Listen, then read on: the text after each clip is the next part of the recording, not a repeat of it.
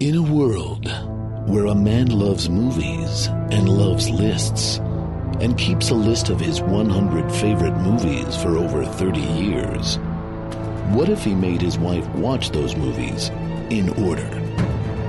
And what if he made her talk about it on a podcast? Would she like them? Would she hate them? Can this marriage possibly survive this podcast? Find out what will happen in a world called Craig's List. Clarence, it looks like we'll have to send someone down. A lot of people are asking for help for a woman named Carla Kukowski. Oh, Oh, splendid. Is she sick? No, worse. She's discouraged. She's thinking seriously about throwing away God's greatest gift. Her life? No, her podcast. Improv Yak? No, Craig's List. Is that her podcast, really? Let's not get hung up on technicalities, Clarence. So I'm supposed to go to Earth and show her what her life had been like if her podcast had never been born? I can tell you right now she'd be extremely happy. You've got to convince her to carry on. There's only 6 more episodes left. She's thinking of ending it all. You'll spend the next hour getting acquainted with Carla Kukowski. Ooh, I'm never going to get my wings on this one. Merry Christmas! Merry Christmas, Bedford Falls! Merry Christmas, Carla! Merry Christmas! Are you going to miss writing those intros when this is over? Writing them, that was pure improv, baby. Hello, Craig's Listers, and Merry Christmas. I think if you're listening to this on the day it comes out, it's Christmas Eve. At least that's how we've designed That's the plan. to be. The timing worked out perfectly. And of course, we're talking about the ultimate Christmas movie, number 6 on Craig's List, It's a Wonderful Life. But to help us do that, we have a returning guest. Mm-hmm. He's wearing a Greek fisherman's cap. It is very dapper. And you may remember him from such episodes as Lenny, Jaws, and also from every podcast. Please welcome Paul F. Tompkins. Happy New Year to you in jail. Have you only done the 3 with us now? I thought he did another one. No, I think that's it, right? Well, we also were here recently doing the graduate right. episode with Janie. So I did a pop-in for fun. He Yes, did a that quick was fun. pop-in on Yeah. that. Yeah. As a cuckoo bird. Janie may do a pop-in or two while we're here. It's only fair. Vigorously shook her head no. But the great thing about going to Paul and Janie's is we watched the movie right before we do the podcast. Mm-hmm. So I think Lenny we watched separately, but we watched Jaws here, we watched The Graduate here, and we just watched Frank Capra's 1946 Christmas classic, It's a Wonderful Life. We watched it in the presence of a Christmas tree and a fire in the Yes. fireplace. Yes. I noticed that for sure. Yeah. It was very merry around here. We're recording this in July, by the way, but the episode They will keep be... their decorations up all year round. Yeah. Of course, like all Christmas movies, this was shot in the middle of summer. So like all those scenes. Was it really? Yes. The fake snow was amazing in this. It sparkles. As a matter of fact, they developed a new fake snow for this movie specifically. Really? This movie was nominated for 5 Oscars. It didn't win any of them, but it did win a special technical award for revolutionizing movie snow. And then everybody got cancer. Everybody got cancer. There are no surviving cast members. It's just pure asbestos. It's a Wonderful Life. But before that, it was all cornflakes. And wow. When you had cornflakes, you had to redub the dialogue, of Yeah. course, because actors are constantly crunching the cornflakes. This tea is delicious. Janie made us tea. Mm-hmm. Is it constant comment? Because you're constantly commenting about it. Sorry. Tea roast, and that's the tea. I had just sipped it for the first time and it was so good that I had to verbalize my pleasure. Well, let's spill the tea about this movie. Okay, sis. I'm an emotional wreck. I just watched It's a Wonderful Life. Did you cry? Several times. Several times. I think Carla was kind of trying to stop me, but I think she Janie couldn't do and it. Craig cried a lot. I think since I turned 50 a couple months ago, I can't know if I can attribute to my age or just, I don't know, where I am emotionally right now. I feel like my It's a very thin barrier to get me to cry. Everything's making me cry. I've seen this movie a number of times, and I have cried in various parts of it. I will always, and today I did as well, cry at the end. Yeah. Always. Mm-hmm. Like, as I cried, I feel like a little earlier because I knew what was coming, but because I haven't seen this in a couple of years, I think. But, yeah, it always gets me. It always gets me. Did you grow up watching this, or when did you see it for the first time? Like, the earliest I can remember is maybe when I was a teenager. Like in high school, perhaps. And Carla, you think this is the first time you've ever sat down and watched the whole movie? I think so. I mean, I definitely, watching it, things feel familiar. I probably saw this when I was a kid, but I just don't really remember. Mm-hmm. But absolutely, like, so many of these scenes are iconic. Yeah. Whether they are played in commercials or in other movies, like the scene at the end is played in Christmas Vacation. And Gremlins, too, I think. Oh, right. Really? Yeah. The first Gremlins? The first Gremlins, which is a Christmas movie. And they're watching it. Yeah. Yeah. Or parodies. I don't know. It's just all very iconic, so you can't help but watch it and be like, I probably saw this. Yeah. There are a lot of parts of this that are in the pop culture zeitgeist or whatever. Yeah. I think it's a similar thing for me where I didn't actually see it for the first time till I was in my early 20s, which is what you are right now. And, Right. But, I certainly, we didn't grow up watching it around the house. It wasn't like a Christmas tradition for my family or anything. I distinctly remember coaching an improv team in Chicago in the mid 90s, and they were doing some sort of warm up, and they were doing It's a Wonderful Life quotes back and forth to each other. And I was like, I think I know where that's from, but I don't really know any of these quotes yet. And then I watched it when I went home to visit my family for Christmas that year, because I felt like behind the times culturally, because I wasn't up on It's a Wonderful Life. But I think I've probably seen it 20 times over the years, mostly on Christmas. I said that to my mom recently. She's like, no, we watched that growing up. And, She did. She got really sensitive. she did. Parents do that. Well, I never said anything like that to you kids. That's exactly the tone she had. My mom used to do that, and I would say, well, yeah, you said it like at this time. And then she would always counter, well, I must have been a terrible mother. This movie stars Jimmy Stewart, as well as Donna Reed. Lionel Barrymore is Mr. Potter. Thomas Mitchell is Uncle Billy, and just a great cast of Hollywood character actors Yeah. in this. Frank Capra movies are kind of brimming with life, I think. Yeah. There's always something in the frame, people walking through, people talking over each other, and just wonderful people in every little role. This movie is like, as many times as I've seen it, I was really, I always discover new things in it, and it's remarkably shot, like it's beautiful to look at, especially for a black and white movie. But there is, as you say, there's so much life in it. It's like this amazing blend of scenes of life and freneticism, and then so much stillness, that, I don't know. I like stillness without music, without like music telling you how you're supposed to feel. Like it seems like that's just not a thing at all anymore. But that there could be these long shots of you are understanding what's going on with the character just because of their face and the acting in it is, everybody's great. Yeah, I agree. Everybody's amazing in it. Yeah, we've kind of hinted throughout this Craigslist, because we've covered some of my favorite performances of all time. And I think I said that I have three movies that are tied for my second favorite performance. That would be Paul Newman in The Verdict, Gene Hackman in The Conversation, Shirley MacLaine in The Apartment. Love all three of those performances. Hard to separate them. But I hinted that my favorite performance of all time was coming toward the end, and this is it. Yeah. Jimmy Stewart in this movie, I think, is the best acting that I've ever seen. Are you going to cry right now? I might. Honestly, I'm getting chills like thinking about it. It's astonishing. It's what he does is so.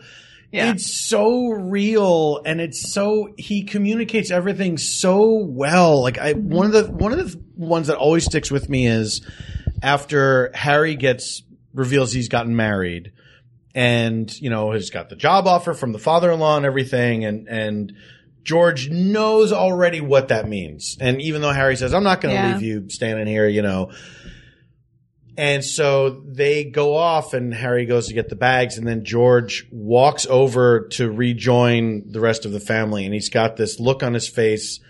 And then as he gets closer to them, he puts a smile on, you know, it's really heartbreaking. Oh, it's incredible. It's so good. Yeah. He's having multiple emotions many times in this movie. Yeah. And I think that's the, you know, this movie's hokey in a good way, I think, but I think people who don't think that deeply about it, you know, they remember it vaguely. It's only when you watch it when you realize this is a dark movie and it's not afraid to go to some dark places. Yeah. Suicide and just how cruel George is to his family. But it never stays there very long. No. There's like optimism throughout, even in those dark moments.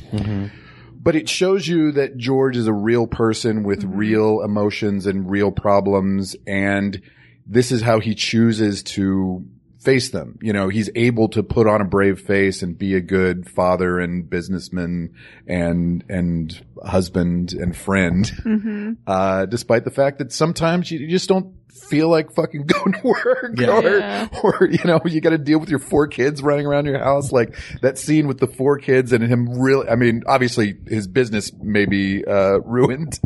So he's carrying that around, but just his annoyance at his 4 kids feels very real and human. Well, in the back and forth between like holding the little boy so tightly and kissing him because it's all falling apart and, you know, like the back and forth between, you know, this is all I have in the world are these people, but then also, I have to take care of them. And, you know, it's the hugeness of life just like falling down on him in that moment. Oh, it's unbelievable. I can't remember which of you said this. Maybe it was Janie when we were watching it. That all 4 of us were the George Bailey that actually got out of town, that left town. You know, like Craig said that. we escaped our hometowns. I think someone said. And so I was kind of thinking about that watching it, and because I've been feeling a lot of guilt. As like my family's getting older and I'm starting to have nieces and nephews and stuff and trying to get home more often. And so that kind of affected me in a way that was surprising of, the person who has to stay, who almost got tricked into staying, not tricked, but he made the choice, but like being so selfless that when it happens, he just gives into his destiny. And like, that's really moving and sad to me. Yeah. And so like when he says things like, and he's totally devastated and says things like, he wished he never had children, which we all laughed at because it's awful and hilarious. And the line, why do we have to have all these kids? Like it's way too late to be saying that. It was really funny, but also it was like, oh yeah, because he never actually really wanted this life. And then the whole thing is just very moving. Something that I also thought was, and I know you guys are going to disagree and I'm totally okay with this, which is that for me, it does like drag a little bit. There are parts when I was like, oh gosh, we still have an hour left in this movie. But I realized, I think it's because I'm used to, as a modern audience, whatever, if this was made today, then the movie would have started with the angel coming down. Absolutely. And we would have seen everything in flashbacks. It would have been, at most, you know, it would have been so shortened, you know, his life before he decides to commit suicide. And so watching that, I was like, okay, alrighty, let's just get to the part where the angel comes, because I know it's coming. Yeah. But then after, like, I really do feel like after watching it, I'm glad that it didn't go that way, because I don't think I would have had the reaction that I had at the end, or the emotional investment in his character, if I hadn't spent all that time with his backstory. It's paid off so crazily. It's so satisfying. It pays off very at the nicely. end when all those different people come into the house. It's think about him like just like mouthing Violet Bick, you know, when she comes up. It's so good. I thought the same thing. I think when I first started watching this movie way back when, I never thought about the running time. Like it never occurred to me. And when Craig told me, you know, before we were going to watch this, that it's a 2 hour plus movie, I was kind of surprised, because it never, it never felt that way to me. I feel like knowing the running time in advance, I all of a sudden was thinking about it in a different way of like, oh, okay. So I guess the first hour is his life. And then the second hour is he hasn't been born.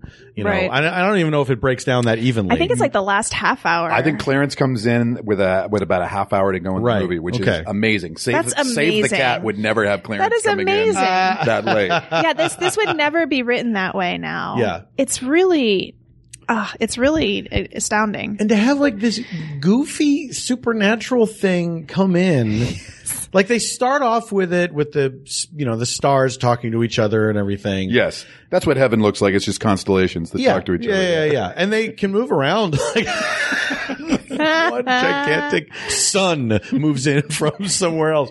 But that, you forget about that framing device. Like once it gets into the story, and then every once in a while there's some voiceover from the heavenly constellations talking to each other again.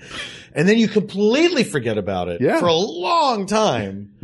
And but it still feels like the same movie. It shouldn't. It should feel like completely different. But to me anyway, it all works somehow. It's literally a Deus Ex Machina. Yeah. Yeah, I was kind of looking at where this ranked on various AFI lists, and I think it showed up as like the number 3 fantasy movie. And I'm like, fantasy movie? I'm like, I guess it is a fantasy movie in a sense. Boo. It's the number 1 most inspirational movie on the AFI list. Sure. Number 20 overall. George Bailey, the number 9 hero. Mr. Potter, the number 6 villain. Okay, these are a lot of lists. Are these all online on the AFI website? That's right. I love lists. Can you imagine having that job? Can you imagine having that job? Repeating. I send in a resume every year. I still have not heard from them. Have you sent in a list of reasons why they should hire you? Maybe that's what they're looking for. Nominated for 5 Oscars, including picture, director, and actor, but lost to The Best Years of Our Lives in every category, which is another Hollywood classic. Never seen it.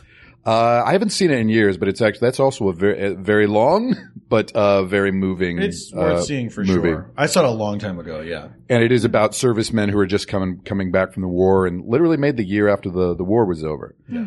Now, James Stewart was coming off of a 5-year hiatus of not acting. He had not made a film since 1941 because he served in the war as a fighter pilot. So imagine a big Hollywood star. He had already won Best Actor for The Philadelphia Story. He had been nominated for Mr. Smith Goes to Washington in 1939.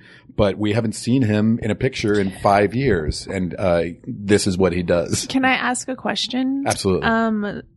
So I've seen The Philadelphia Story, but it's been a long time, so I don't remember it. And I've never seen Mr. Smith Goes to Washington. Is the stutter that he has in this film, is that a character? Oh, it's not a character choice. That's choice. That's him. That's actually how he speaks. Okay. Yes. And I don't want to say stutter, cause that's probably a stammer. Yeah, there he had a style for sure. Right. Yeah. And I was just wondering if that was something he did for this character, because it's really effective for this character. No, I think that's Jimmy Stewart. I mean, it's very unique, and he's just one of the more idiosyncratic actors. But I just think, again, he plays so many levels in this. He's funny when he needs to be funny, romantic, and his desperation, I think, is the thing that really hits me. And few actors can give a speech like him too. When he stands up to Potter in the board meeting, that's such a great speech. Mr. Smith Goes to Washington. Of course, he does a lot of speeches in that as well. Don't say of course, like I've seen it. Of course. I just literally said I haven't seen it. But we just did Casablanca, which is about a half hour shorter than this. And we were talking about how much, compared to most Hollywood movies at the time, of like, it really cooks, like it burns through plot right away and kind of gets to the end. This, it is fair to say this maybe drags in comparison to that, but I think I don't know if it's fair to say that. I just felt that, but I can acknowledge that maybe that's not fair. But I think it's the weight of really living with George for a while and getting to appreciate his whole life that makes the ending so remarkably moving.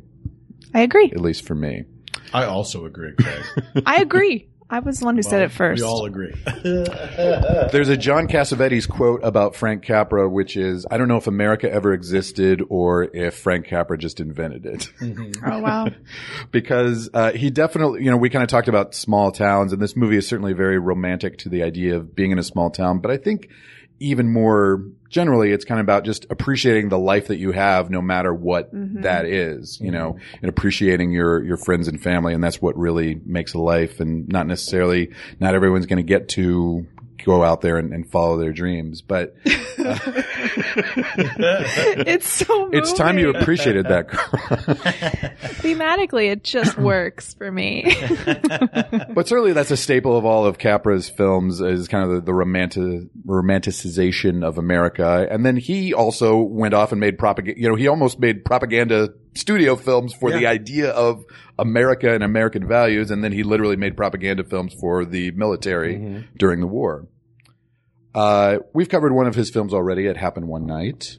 I love It Happened One Night. One of my favorites, Paul. Okay, Carla. Seen it? Have you seen it? You know what I saw a long time ago? It's great. Stop wearing undershirts, of course. Right, of course.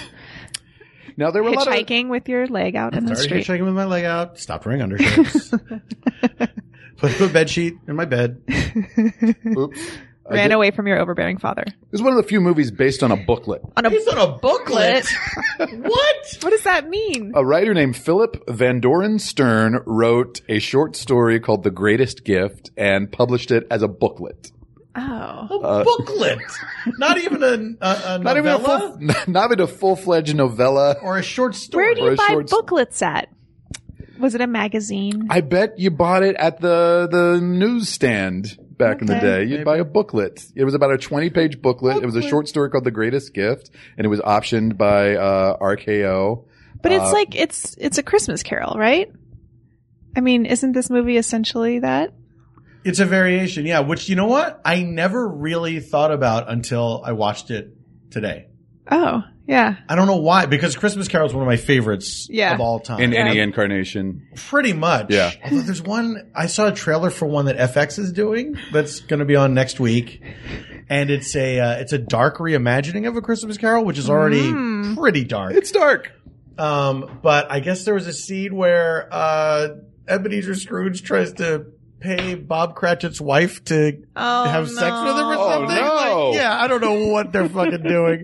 It's produced by the people who made Peaky Ryan Murphy? Blinders. Oh. No, not Ryan Murphy. You would think. Yes. Oh, the Peaky Blinders people. Yeah. Oh, they're the worst. I mean, I know beat for beat that's not what this is, but like it's definitely in the vein of. Oh yeah, it's definitely a variation on it. Yeah, absolutely. Okay, absolutely. And Craig, shut up.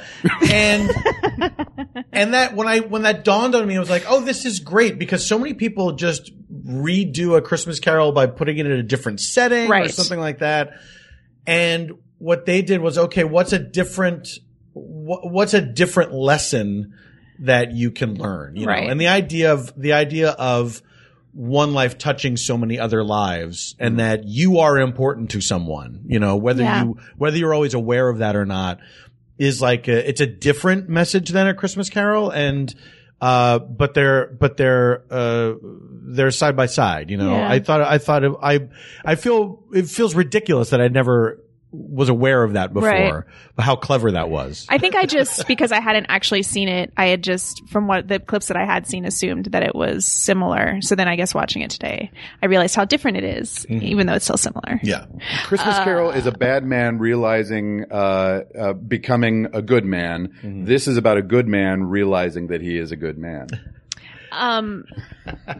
The worst Christmas Carol version I ever saw was with Susan Lucci as Ebenezer Scrooge. Oh! But like the worst, most wonderful. What was her name in it? Was that just a dream sequence on All My Kids?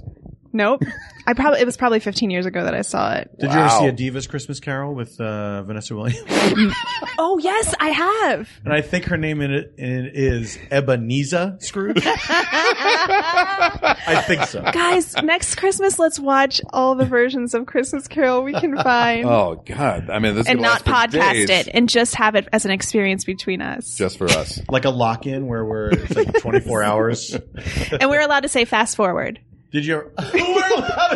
We're also allowed to say stop. Take this one off. Put on It's a Wonderful Life. Did you ever see the musical Scrooge with Albert Finney? No. Yes, that's fun. It's great. Yeah. Oh, I love Albert Finney. Yeah. So he sings in it? Yeah. And dances? Yes. Oh, like Daddy Warbucks? But this is even before Annie. Like he was relatively, really? he was maybe 40. Oh, he was a young dude. Yeah. And he was Ebenezer Scrooge? He's in old man makeup. I have to see it. Yeah. That sounds like great. 72, I think. It's really they made good. that. Fun songs. Yeah. Okay. Yeah. For audiences watching It's a Wonderful Life at the time, they would have known Lionel Barrymore because he did a famous radio version of Ebenezer Scrooge every year. Oh, real? Every year? Every year. So, Mr. Potter, clearly a Scrooge figure, and Lionel Barrymore did both. He's great in this too. He is. And like, he is totally evil. Unflinching. Yeah. It's just, he plays the shit out of that character. Yeah. So RKO bought this booklet to develop it for Cary Grant. It would be a different movie with Cary Grant. At different times, Dalton Trumbo, Clifford Odets, and Dorothy Parker all did passes on this script, uncredited. There's a lot of different types of writers. And this movie was not a flop, as it's sometimes reported, but it was not a hit either. It was 26th at the box office for 1947. Sounds like a flop to me. It came out, there were only 27 movies that came out at that time. It was released 5 days before Christmas, 1946. And it was kind of the end of Capra's Hollywood career. He was disappointed in how this movie went, and he lived till the year 1991. I think he only made 5 more features after this. Wow. He stopped making features in 1961, and only one of them is really notable, which is State of the Union, which is a Hepburn Tracy movie that he made right after this. But this was kind of the end of a run of classics that he had made, starting with It Happened One Night. Also covers You Can't Take It With You, Mr. Deeds Goes to Town, Mr. Smith Goes to Washington, Meet John Doe, Lost Horizon, and Arsenic and Old Lace were all Capra movies. Wow, that sucks. Apparently, though, the writers they ended up working with was not a harmonious collaboration.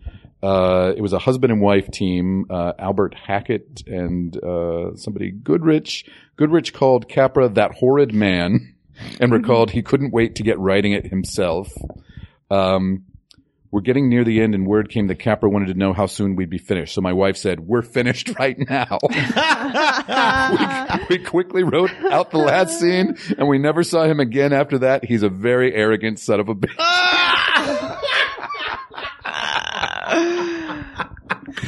It feels like there were also stories about that when I was doing my research on Casablanca as well. It feels like that for any like classic Hollywood movie, like there's just, especially a beloved classic, and especially something that's like heartwarming, like you don't want to delve too deep into the personalities behind it because it's always disappointing.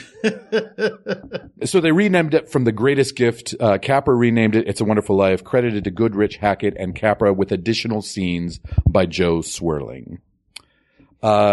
Seneca Falls, New York claims to be the inspiration for Bedford Falls. Okay. And apparently they have every year a It's a Wonderful Life celebration. What does that entail? What do you think it should be? They turn their town into just tons of strip clubs. So they honor Pottersville more than Bedford Falls. Well, they're Bedford Falls all year round, and then they turn into Pottersville for 2 weeks. Yeah. It's a really good idea. Not bad. That's actually not bad. They had also considered Jimmy Stewart's best friend as the lead for this movie. His best friend being Humphrey Bogart. Henry Fonda. Henry Fonda.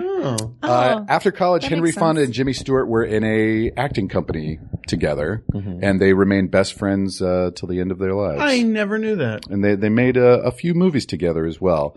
And Jimmy Stewart also starred in The Shop Around the Corner, later the inspiration for You've Got Mail, with another of his best friends, Margaret Sullivan, who was Tom Hanks's lover. I'm sorry I interrupted you. That was so rude.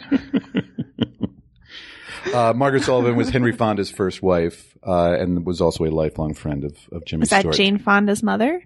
No, I don't believe she was. Ew. No. Ew. He left her for Jane Fonda's mom.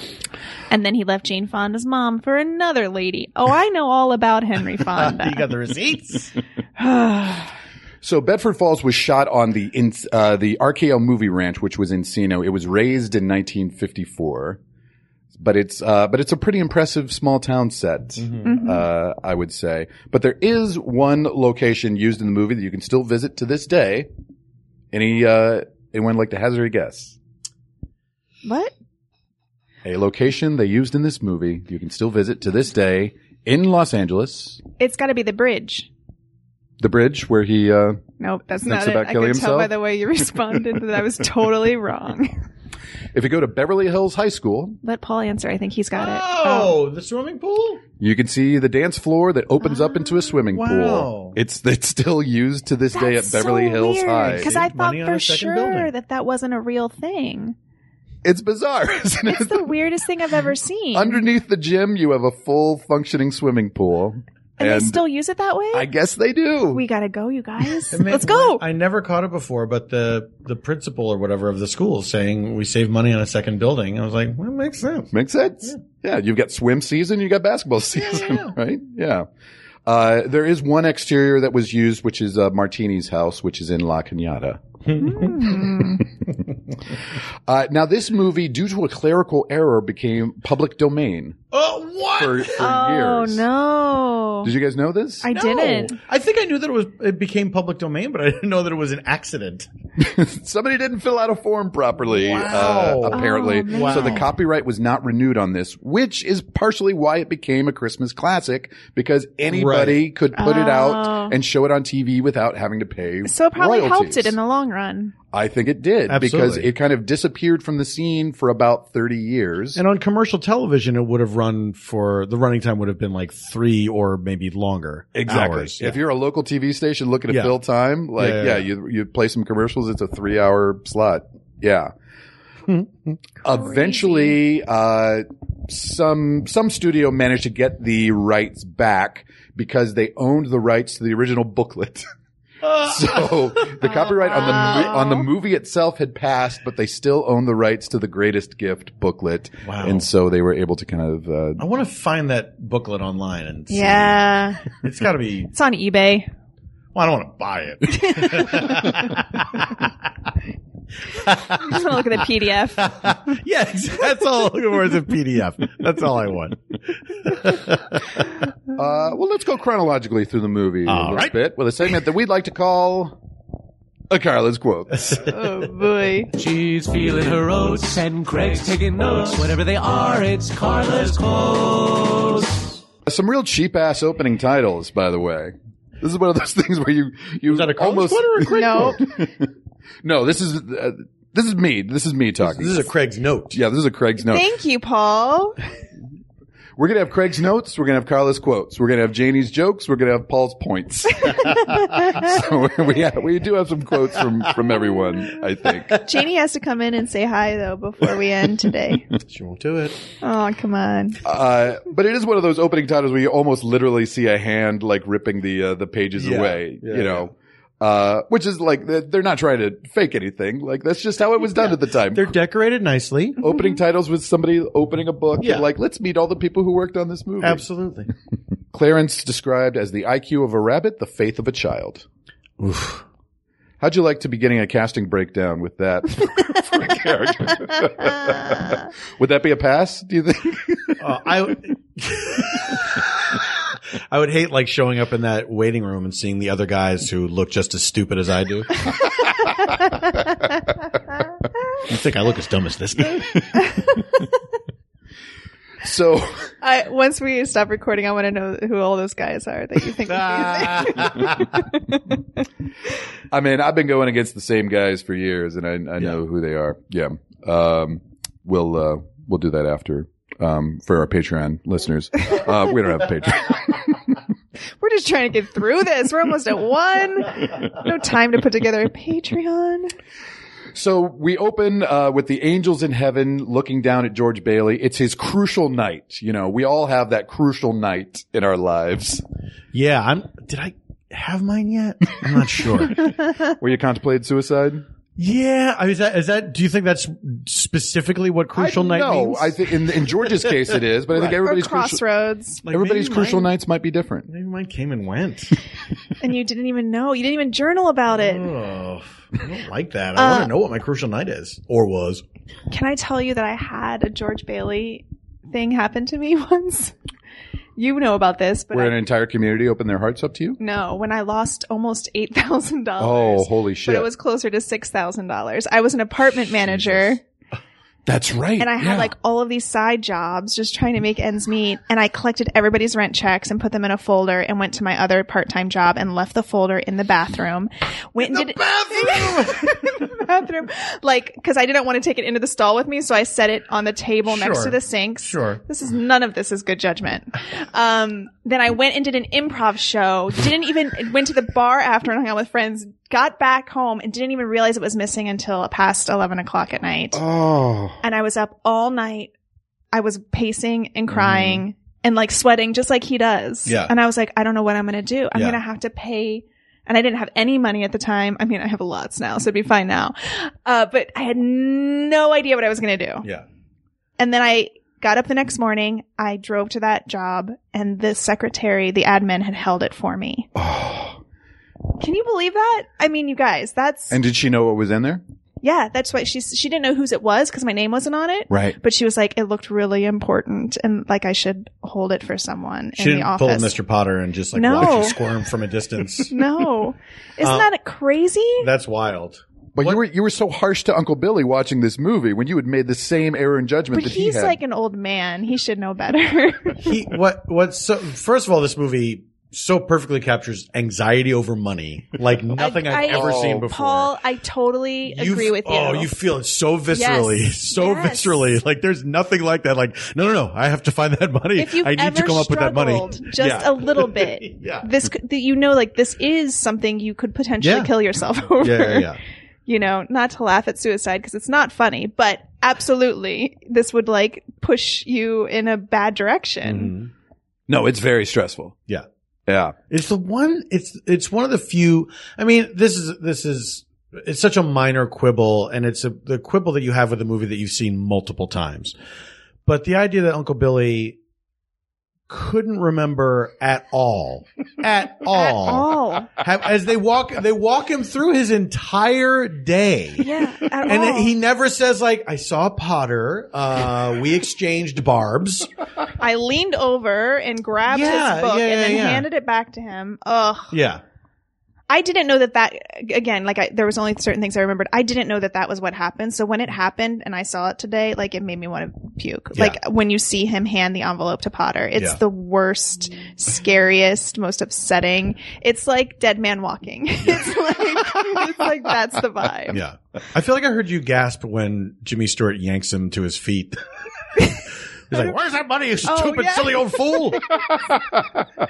Yes. God, imagine if somebody did that to you. If like you fucked up and somebody's grabbing you by your lapels and hoisting you to your feet and yelling in your face.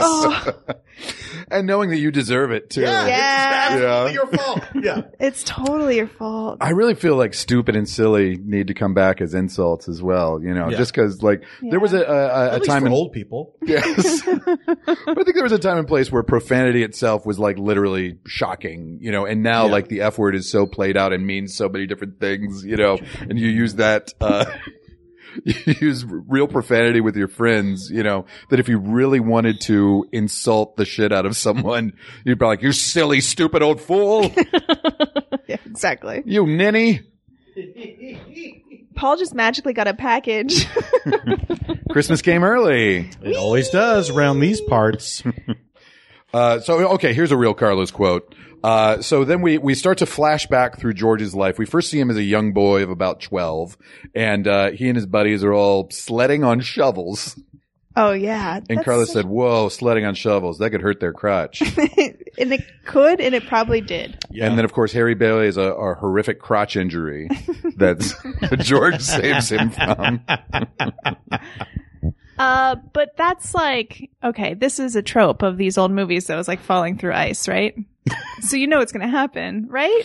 Somebody's always going to fall through ice. Like anytime in an old movie when there's ice and kids are skating or something, like people fall through it, right? I don't no, know. You don't know? Chekhov's ice, yeah. Chekhov's ice. Oh, I drank like 4 of those last night and I'm really feeling it today. I think the kid who plays young George is fantastic. He's great. He's great. So, and I also love the idea of like, this is such a small town that of like, in the drugstore when they're all 12, it's like George, Violet, Mary, just all hanging out. It's a little ridiculous. Shops. Yeah. And Mr. Gower doesn't age a year in 30 years. He's already ancient. But he's pretty great though. Oh, like real good drunk acting. I mean, that was the And first sad time acting. I cry in the movie, which is, I mean, it's partially just me knowing the whole arc of the movie too. Janie's nodding. That's when she cried too. Yeah. I mean, Mr. Gower and young George, like it's a heartbreaking scene where Mr. Gower is almost, going to accidentally poison someone by sending them the wrong pills. I totally was confused in this moment, and it's probably because I wasn't doing a great job of paying attention, but I thought he took the poison himself. And then George was going to look for his dad to be like, he took the poison. Yeah. And then I realized that he was trying to give the poison to someone else. Yeah. It's Because he was almost like drunk. maybe a drugstore shouldn't have a big jar of poison in it. That looks like flour? Looks like the flour jar? Why does he have that? I don't know. I have rats. I need a prescription for poison. And it's huge. It's a huge jar of poison. And he's like, it's halfway through. Yes. Yes. It's halfway gone already. Or half full, depending on if you're a pessimist. In fairness, it says poison in big letters though. Yes. But the other, the other side of the jar, and I just saw this for the first time, said something else. Right. Like he's reusing this jar. Yeah. Take 3 a day. Yeah. He's like the original Dr. Kevorkian. Mr. Gower's Dr. Death. Mr. Gower. So when we first see Jimmy Stewart playing George, he's probably playing 19, 20, something like that. He looks 40. He's graduated high school Yes. and he's college age. He would be going to college. And he's but- ready to go out there, see the world. Yeah. Yeah. So I think Jimmy Stewart has to play this character over about 20 years of his life. Stewart himself was 38, when he made this movie. So I Wow. think that's about what George is when He the looks movie ends. Same age as the guy playing his dad. Who looks like he's 100. Well, yes. When we see 12-year-old George, he goes to his dad at the bank or the building and so loan, and old. he's ancient. Yeah. And Carla said his dad's so old, and Janie said he's 32. Just everybody looked older Janie's back then. jokes. Janie also threw in when we first see Lionel Barrymore, fucking Potter. Carla was a little confused by Sam Wainwright's catchphrase, hee-haw. Right. So Sam Wainwright is George's lifelong friend who goes out and makes $1 million in the war effort. Yeah. He's as a profiteer. Like the class clown who's a shrewd businessman. A very rare combination. And clearly like a player too, because he's always got a lady. Yeah, man. Yeah, man. But imagine like running into your childhood friend when you're 40, he's still doing the fucking hee-haw thing. If you were saying the same shit you said from childhood. Yes. Because he says it when they're on the shovels. Yes. So weird. I don't know. I want to look it up. What does it mean? It's just his him. catchphrase. It's just, you won't find anything. Hee-haw. You'll find the country variety show from the 70s, of course. That's going to be the first 1,000 hits are going to be Hee-haw, the TV show. That actor, by the way, we have seen him in another Craigslist movie. He plays in Psycho. He's another rich guy in Psycho. He's the rich guy that Janet Leigh steals the money from at the beginning of the movie. I never knew that. Which is another classic MacGuffin of misplacing money in an envelope. Yep. It's true. That's the only kind of movies he would do. Does it have an envelope full of money? Not interested. Does it get misplaced? When we cut ahead to later in life and now Mary is grown up and she's now Donna Reed, Janie said she really turned into a looker, that Mary. And Donna Reed is wonderful in this movie. She really is. And she's a looker. She is a looker. When beautiful. they first see each other at the high school dance, It's meant to be. beautiful. It's beautiful. romantic. Though it still takes them like another 4 years to get together I know. after Yeah. that. Well, You know, he's mad. He pissed that he has to stay. Yeah. there's just no prospects in this town. There's Violet and Mary. It's like The only two women. two age appropriate women. Yeah. And you're just, for 4 years, you're just waiting around for Every other woman is approximately 90 years old. a brief cameo from Alfalfa. That's right. Which, Carl Alfalfa Schweitzer. What's his name? Carl Alfalfa Schweitzer. Wow. Yeah. And so he, of course, opens up the dance floor so everybody falls in. It's really a wonderful, It's great. funny scene. I love that think. scene. Yeah. And I just love Jimmy Stewart Charlestoning backwards, Yeah. getting perilously close to the end of the pool every time. And just, I don't know if this was the first movie where everybody's like, I'm jumping in the pool too, but it feels like that trope, has been a big hit ever since then. Carl Alpha Schweitzer met a terrible end. I believe he was killed over a gambling debt. Oh no. Sorry. Poor Alfalfa. Look it up, Craig's listeners. And then look up Hee Haw and see if you find anything. Let us know. But when look at in Urban Dictionary for Hee Haw. It's not going to end well. I know. Now I'm compelled to do it. When Alfalfa and the other guy are conspiring to open up the dance floor and he's like, I've got the key, Carla's like, what? This is a different movie. It did feel like it. It felt like a Hitchcock movie all of a sudden. Now, did that scene, there are a couple moments in this movie that I felt like I'm sort of aware of what the 180 rule is of filmmaking. Yeah. Oh, I heard you say that. Yeah. So yeah, they show one, there's Alfalfa, we see him full on, we're on a medium close up of him glumly looking at the dance floor. And then this guy comes up to him and he kind of like leans, he's leaning backwards, so we see the back of his head. Then the camera completely turns around, so we see that guy from the front and Alfalfa from the back. But like you're not supposed to do that, right? No. Yeah, you're right. Because it jolts the audience. Like it did. It jolted me. Yes, it did. I got jolted. There were a couple other edits where they go from a long into a medium and it's not on a movement. And so it's very like, it makes you feel like you got turned around. Yeah, it's wild to see now. Yeah. Yeah. Also the scene with the old guy across the street, why don't you kiss her? Like we were confused as to where he was placed in space as well. So I think we had some notes for Mr. Capra. Mr. Capra. He was just figuring it out. He wasn't, early to this whole filmmaking thing. Yeah. I wonder when the 180 rule like really got established. Scorsese, as I'm a thing. sure. And those Marvel movies are not doing it. No. Buffalo Gal's the real breakout hit from this movie. Absolutely. It's a real jam. And so that scene where he accidentally steps on Mary's robe and she's hiding in the hydrangea, Janie said this would never fly in a Me Too situation. But then their date gets interrupted because George's father's had a stroke. Carla said this is a very eventful night. It is. So much lot going happened. on. And unfortunately, Mr. Bailey passes away and George inherits the building and loan, basically. He's about to go on his dream trip. He's going to go everywhere. He's going to go to Italy. He's going to go to other places. But here's the thing, and I have to say, what choice did that board have? Because they can't leave Uncle Bill. Everyone knows they can't leave Uncle Billy in charge. No, it's true. Everyone knows. He wasn't even in charge and he clear. fucked everything up.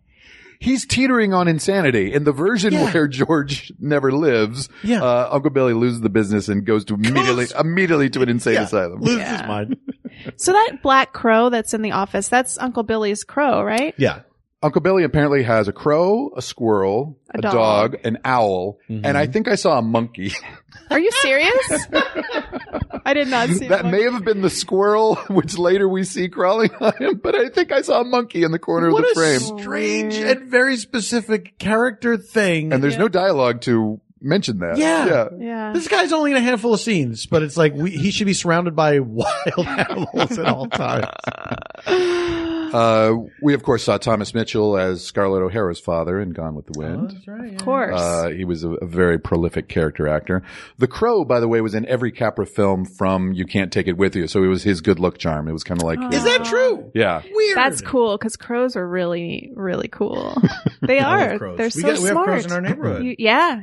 It's pretty fun. I love them. I want to make friends with them. You should leave little gifts for them. Apparently they like shelled peanuts. Oh. That's what I've been told. That's really cool. So Frank Capra had The Crow and Gary Marshall had Hector Elizondo. Hector Elizondo. What? Who some say is a shape-shifting crow. Hector Elizondo was in every I Gary know, Marshall film, beginning with Young Just Doctors in Love. Just the way that Paul responded, like this was a thing between the two of you. It's our little thing. Yeah. Hey, we have our own life outside That's of your fine. relationship with Craig, Carla. Whatever. Here's Carla and Jimmy Stewart. He's cute. He really is. He really is. He really is. He's- Like you can't. It's not.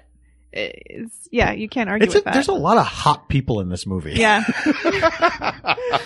that does Jimmy not Stewart, get said. Donna Reed. Gloria Violet's- Graham as Violet Bick. Yeah, Gloria she's Graham. really good Yeah. I looking. even think like Ernie the cab driver is like, Yeah. he's a good looking He's dude. handsome. He is. You know what I mean? And Bert was handsome too, the cop. Yeah. What was his? No? You It's sort of Charles Bronson-y handsome, I guess. Yeah. I don't know. The young George is a very I was looking at him and thinking, I bet he grew up to be like a really handsome Right. dude. A good looking guy. And whatever happened to him? He's so good. Yeah. A lot of Also easy. killed in a card game. Same card game as Alfalfa. It was a bloodbath. The murderer, Mickey Rooney. He got away with it and went on to do Breakfast at Tiffany's, another crime. Oh, come on. Bert the cop. Oh, come on! Hasn't he suffered enough for that? It's a Bert the cop, by the way, played by Ward Bond. No, it's not the movie that's bad. I know. His role's bad. I'm very PC. I understand. I'm very PC. I'm very woke. I get it. I mean, it's bizarre. I mean, obviously, It is bizarre, we've seen I a know. lot of Hollywood classics with problematic things, but Breakfast at Tiffany's probably the juxtaposition between the things that are wonderful and timeless about it, and Yeah. then this one character is so jarring. It's crazy. Yeah. But Ward Bond in more of the AFI's top 100 movies than any other actor. Wow. He's in 7 of them. Wow. It Happened One Night, Bringing Up Baby, Gone with the Wind, The Grapes of Wrath, The Maltese Falcon, It's a Wonderful Life, and The Searchers. Who is that? Ward Bond, The cop. Bert the Oh, cop, the cop. mostly in very small parts, but he was kind of a good luck charm. Good for that guy. And it's also believed that he's in more films that have been nominated for Best Picture than any other actor. Holy he was in shit. 13 films. Yeah. Janie said he was the Philip Seymour Hoffman of the 40s. You made it onto the Good podcast. chime in.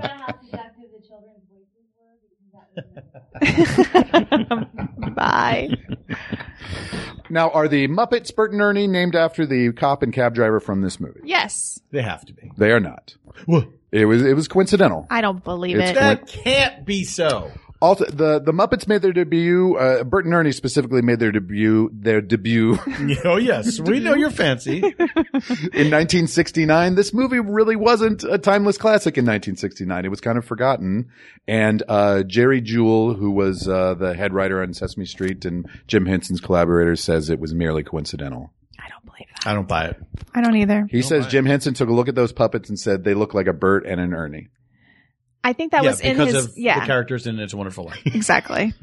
Even if he doesn't know that that's why he said it, Exactly, Carla. it was still there in That's his exactly brain. right. That's exactly right. Thank you. All right.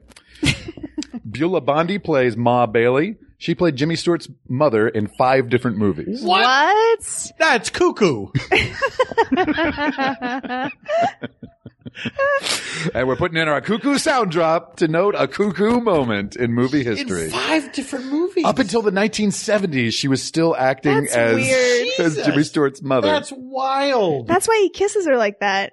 Because he knows her so well, you said stop kissing your mom like that because he kisses her right on the lips multiple times, right? I mean, I know that I sometimes make fun of old timey things just because they're old timey and they were fine at the time. But even that was like too much. It was never okay to kiss your mom like No. that. Okay. Unless you guys kissed your mom like that. Not that I can remember. I've kissed my mother on the lips, but not for more than a second. Do you know what I mean? Yeah, it was kind of the same kiss he was giving Mary. Yeah. He's a loving guy. Okay. Then, everybody's pushing George and Mary to get together. He's so fucking pouty about it. Yeah. He's so resentful because I think he knows that this is the woman that's perfect for me and I'm going to marry her. We're going to have kids. And we're going to settle down in this. I already love her. I love her so much that I'm going to act like a dick to her. Yeah. And he's like, and now I'm going to have to take care of her and the kids and be stuck here forever and ever. But just Plus her bitch mom. But it's really Her mom is such a bitch. That lady, she made the most of it, man. She fucking made the most of it. She's hilarious. Oh, she chews up that scene, and she's so great in it. Mary, he's calling from New York. Oh. But it's so great of like, he's pouting outside her house like, Mary, she's painted this picture, you know, she's got Buffalo Gals on the turntable ready to go. Like she's been waiting 4 years for this guy to like show something to her. But then that staging of them having to listen to Sam's phone call at the same time, getting closer and closer together. God like damn. It's so sweet. Really good. You can smell them smelling each other. Yeah.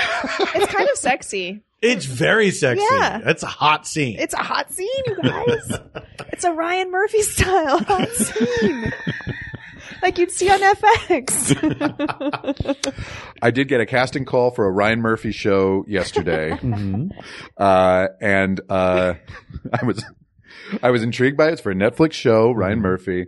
And then it said, this actor will be wearing a prosthetic penis. And I'm like, another one? Another one? On top of the one I'm already wearing?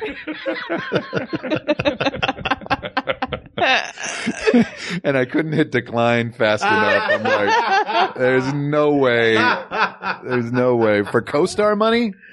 For co-star money? So when Ryan Murphy's show Hollywood comes out on Netflix, look for the poor sap who had to wear the fake dick. What if it's me? It's one of those. I heard this part is still open. You're gonna have to go against all those dumb as a rabbit guys, though.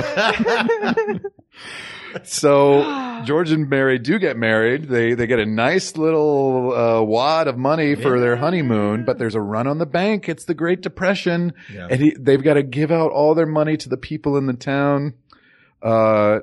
Janie said, "Oh, is it the Great Depression? I forgot." The woman who says 1750 apparently was 17 in the script, and Capra said right before the take of like, "Tell him 1750," and so she threw that in, and so Jimmy Stewart's reaction of kissing her on the mouth was an improvisation as well, because he was so surprised by her saying the specificity of 1750. So good. That moment is so good. It is. Also, I love the scene where Jimmy Stewart is clearly just laughing at Thomas Mitchell being drunk. The scene where Uncle Billy is about to leave and you hear Thomas Mitchell really crashed into a bunch of shit. Now they augmented that sound in post, but apparently he did like walk off and bumped into a bunch of stuff and Jimmy Stewart broke and they left it in there. Aww. And that's a really wonderful moment. I also love the guy that's like, he wants his $242. And he's going to get that on the nose. Yeah. But how much do you need? $242. But here's another great level that Jimmy Stewart plays is his reactions to their house. So they've spent all their honeymoon money. They can't go out on this romantic trip, but she did get the old house that they used to just throw rocks in to break the windows at 320 Sycamore. And then this is when the movie kind of slows down for a bit to allow him to really have the realization of taking in this house, and it's wonderful. Carla on Mr. Potter. Movies. Movies.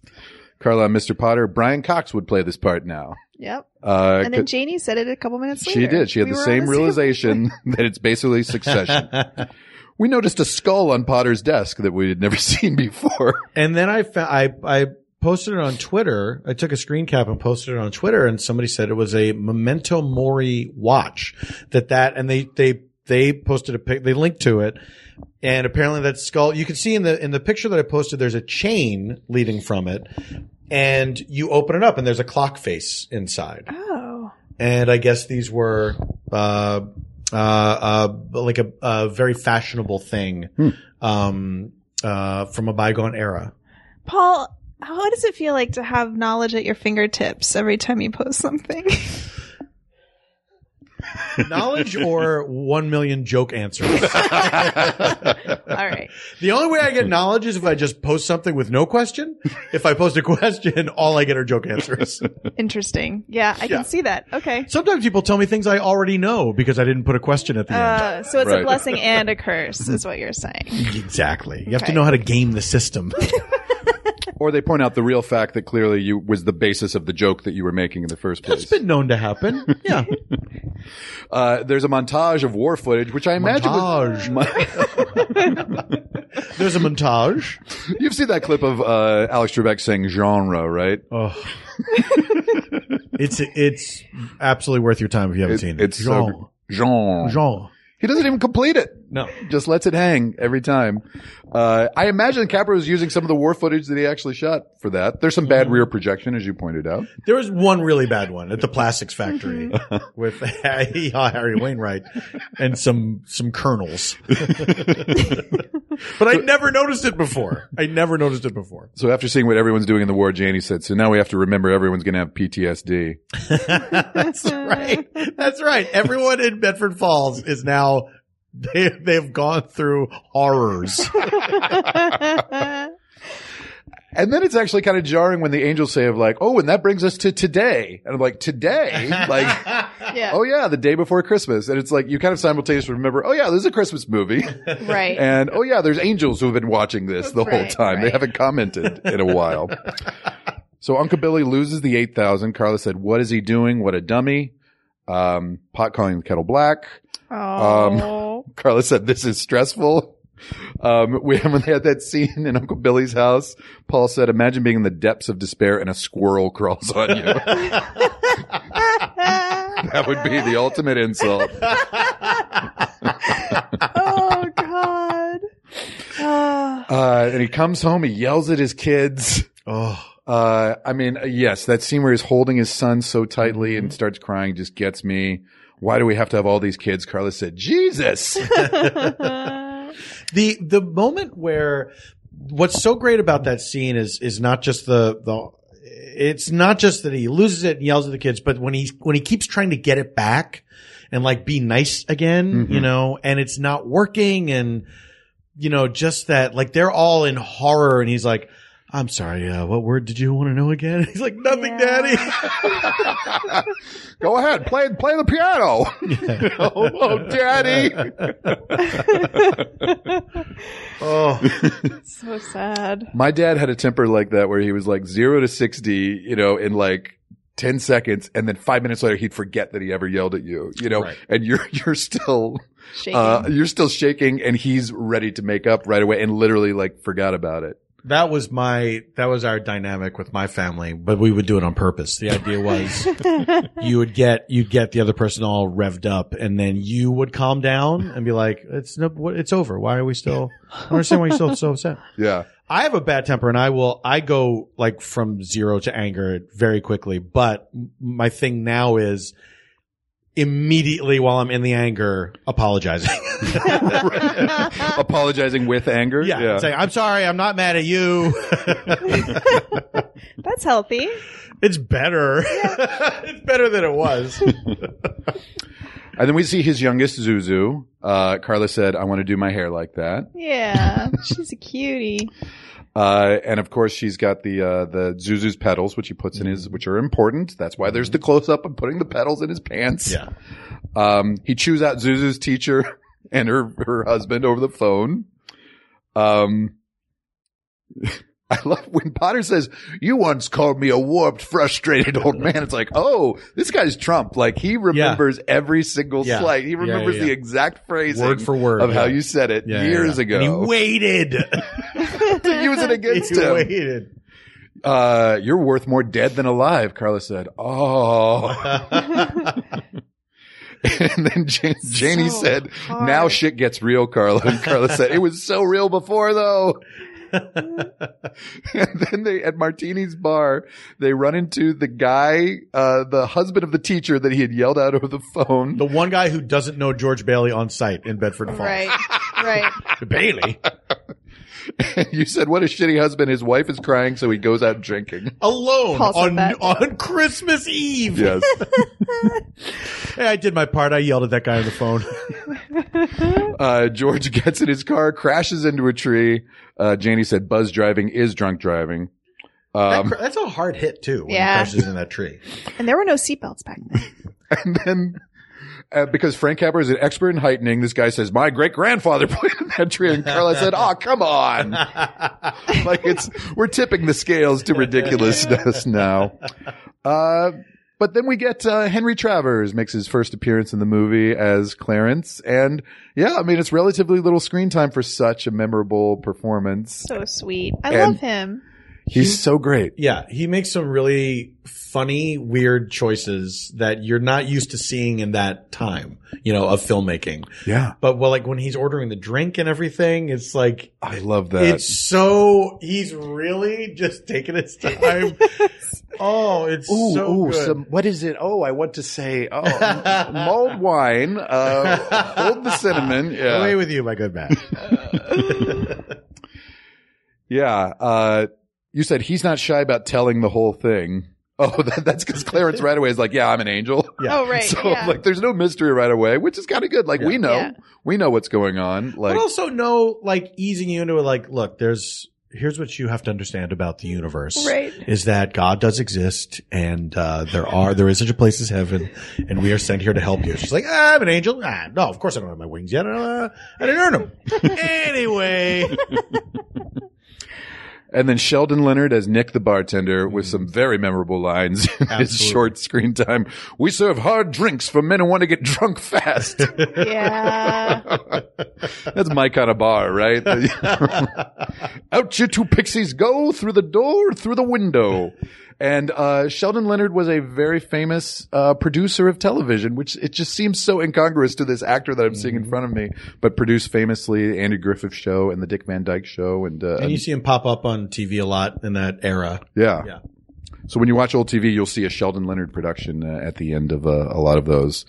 And we talked about this off mic, but if you see him, he's exactly the same as he was in this movie. Mm-hmm. This might have been Janie. I didn't know Potter was such a perv. Was that Janie or you? It wasn't me. Yeah. I don't know. You're disavowing that line. Well, because when we see now that George Bailey is dead, it's now Pottersville. Oh, and we go through the town square and it's like strip club, jazz club. But it's not strip club. It's like 20 gorgeous ladies. The jitterbug. There was one marquee that said striptease. Oh, it did? Yes. Oh, okay. Yeah.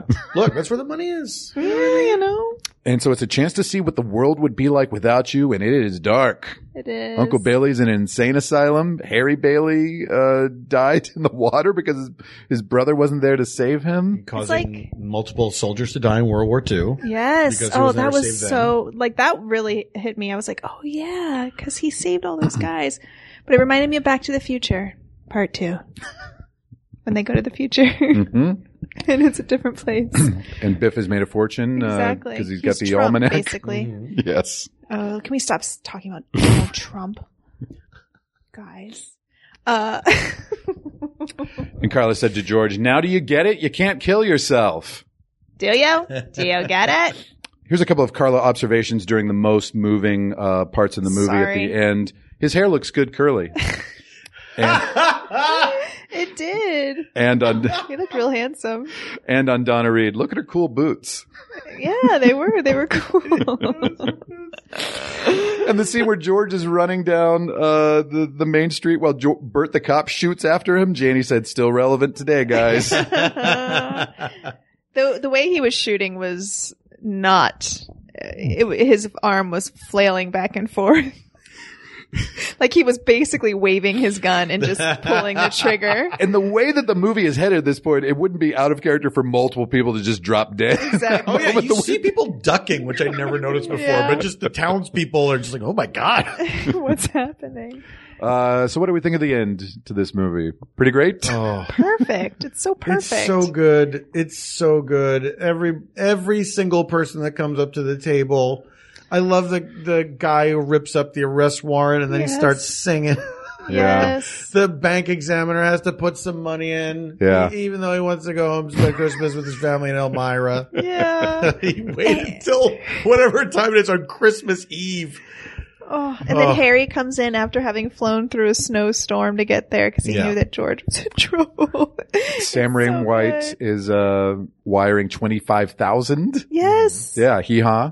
Hee-haw. But something I never noticed before, the the teacher's husband who punches George out in the bar 20 minutes previous is there at the end. So weird. Singing with everybody else. I think Martini and Nick probably filled him in on the whole story of George. After they threw him out of the bar? Yeah, yeah. Like, wait till George leaves. And then we'll go get that guy and explain the situation. And then But wait, they didn't know. So here's what had to have happened, right? Is that Mary is telling everyone, hey, George is in trouble. We need to raise a bunch of money. Does he even tell Mary? I don't know. How does she find out? know? Probably I don't Uncle know. Billy, right? Probably Uncle Billy. Maybe, yeah. He's at home having a squirrel crawl on him at this Yeah. point. Once he gets all the squirrels off him, throws off all the squirrels and then tells her. So then she goes and tells everyone. So then Martini and Nick would have to hunt down Mr. Welch, the teacher's husband, and Sure. say, hey, do you remember you were so upset at George Bailey? Here's what's going on. And then this guy, I guess, was like, oh, I had no idea. What can I do? You don't have to give any money, but at least show up at the party. Yeah. It'll mean a lot to George. Show the if party. you're there. Don't apologize. Just be there. Just be there. Don't bring Mrs. Welch though. That's going to be a tricky thing. Yeah. Was she there? Now I want to go back and We see. don't know what she looked who like. Was she? Yeah. Yeah. See if you can pick out the most likely person. And then Zuzu said, teacher says every time a bell rings, an angel gets its wing. Like, what kind of school is she going to? Yeah. Yeah. She said gets his wings, which it should have been there. Because it could be a lady angel. That's right. It could Did be she say his a or its? She says his. His wings. Or it's? No, she says I Gets heard his- his. Okay. To the point where I even made a mental note of it. Sure says. Carla, So sorry. Paul, do you want to give this movie a letter grade? Yes. I want to give this an A triple plus. A triple plus. Yeah. Carla? This might, you know what? I can't say it's my favorite. You love Jaws. I love Jaws. I love Lawrence of Arabia. Those are like Oh, my Lawrence top two. Arabia, right. I'm going to say this is right up there. This is, they're all tied for first in my book of movies that I could watch again and again and again. I'm so glad we had you for this episode then. Carla? Me too. I'm going to give this an A. A. Just straight up A. Sure. Great. A for For what? It's A. It's a Wonderful Life. Thank you, Paul. A Wonderful Life, comma, it's. Exactly. Yeah, this is my favorite movie we've covered so far in the podcast. It's going to stay right where it is on the list. Maybe moving up more. I don't know. We've still got 5 more movies to cover. Maybe they're going to suck. Who knows?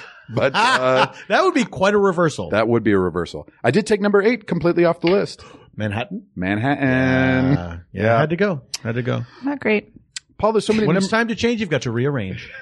As the Brady Bunch once sang. So off key. Well, Peter's voice was changing. It's true. But they used it. They made it work. They If made you it were work. just listening to that song and you didn't know the backstory of his voice, you wouldn't get it. Yeah. You'd just be like, this is terrible. Context is everything. Context is king.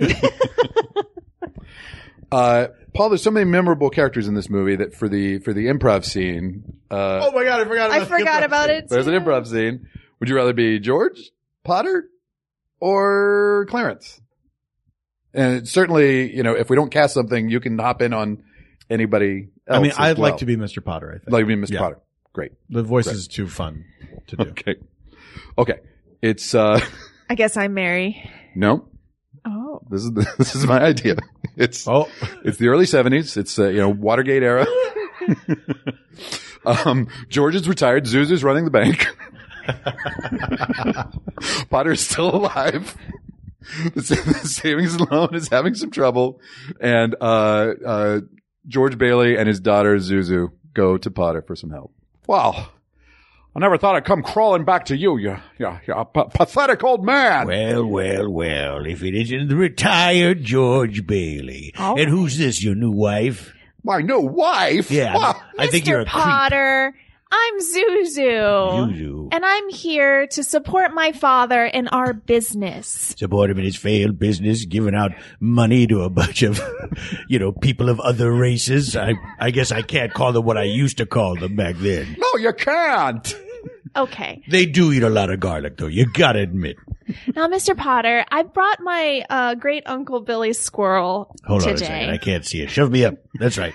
I should have a motorized wheelchair. I can afford it, but I still make this guy push me around. You still got the same bodyguard. That's right. He guards my body. And this squirrel is going to turn you into a nice man. He's going to crawl on you and make you feel the warmth of the Christmas spirit. Oh, some disease rat gonna get on me and Well, he does change have a my disease. life? Yes, that's true. But he's very friendly. Well, give it a try, Mr. Potter. Look at you crawling in here with some glorified hamster, cheeks full of nuts, and that's not even the squirrel. Get it? No, I got it. Yeah. Mr. Burned. Potter, You all got burned on that one. my mother died recently, Hooray! and my father's been very grumpy and cranky and upset about what could have been, but wasn't.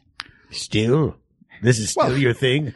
Well, we had a trip scheduled for her 70th. Oh, you and your trips. We were going to take a cruise to Alaska. Hey, do you ever think stop scheduling trips? Be more spontaneous in the moment. You probably go somewhere. That's a good point. Every time something comes up, something brings me right to Bedford Falls. This is your problem. You plan things out months in advance. We've come here today to get back the $8,000 that you stole from us that many years ago. What? 8,000. I'm sure I don't know anything you're talking about. Oh, you don't know? Uncle Billy left it in a newspaper on your lap. Well, you can't prove that. Well, Can you? he finally remembered about 10 years after the fact. When he was in the insane asylum. So, That's right. We had him committed. We had him committed. what happened? He deserved it. He lost $8,000. No argument here. He had strings on all his limbs, all his digits. Poor fellow couldn't remember anything. Well, I'm not admitting anything, mind you, but I do happen to have $8,000 I'm not doing anything with. Kept it in this brittle, old, yellowed envelope for a while, just in case. Call it my mad money. So here. So now I can go to school? I can go to college? I can get a degree? I can go see the world with $8,000? Oh, the globe-trotting Baileys. You'll be back here before you know it. Pa? No Bailey can ever leave Bedford Falls. What? Is that a thing? Yes. There's an ancient curse. Oh, well, I figured it was something like that. Ding, ding, ding, ding, ling, ling, ling. Whoa. Oh my goodness. A teacher always said every time a bell rings, an angel gets their wings. What? Gets their wings? Their wings. Surely gets its wings.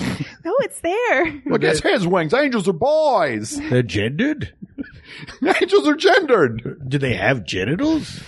Okay, Mr. Potter, we're getting out of your office right now. Hey, enjoy that squirrel. Well, enjoy that box of cigars I sent you that you never said thank you for. Jesus.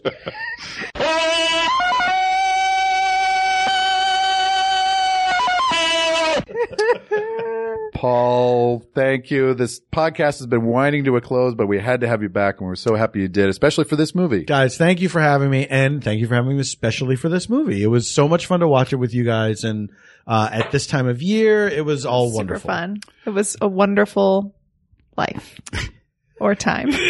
Anything you wanna plug? Neighborhood Listen? The Neighborhood Listen, which is myself and Nicole Parker, we take posts from Nextdoor and other social networking apps, and we improvise around them in character. And we just finished our first season, but season 2 will be coming in the new year. Cool. It's so funny, and you and Nicole are such a great team. Thank you. on Craig that did an show. episode, and he's hilarious as a Vincent Price aficionado / impersonator. I had a blast. Carla, we're moving into the top 5. Whee! Top 5. I mentioned Capra's It's a Wonderful Life. Did I mention? No, I mentioned Capra's It Happened One Night, which was the first movie to win the Big 5 at the Oscars. Picture, actor, actress, director, screenplay. It didn't happen again for another 41 years, and that's the next movie on our list. And it's, the actor in case was, Jack Nicholson. The actress was Louise Fletcher. Oh, yeah. The director is Milos Forman. The movie is One Flew Over the Cuckoo's Nest. And, to do that, we have a returning guest. Our friend Todd Cooper was on very early on in this podcast to cover the rules Several of the years game. ago. Yeah, several years ago. I don't know if he's still around. We should reach out. We should double check. We had him to announce it. cover Genre Noirs, The Rules of the Game, a movie that Todd and Carla hated. So we promised Todd a better movie. He's never seen One Flew Over the Cuckoo's Nest. He's never seen it. We'll see if anybody likes that, but that will be the next one coming up in the new year on Craigslist. So please tune in. Merry Christmas. Merry Christmas. Merry Christmas. And Happy New Year in jail. The list is an absolute good. The list is life.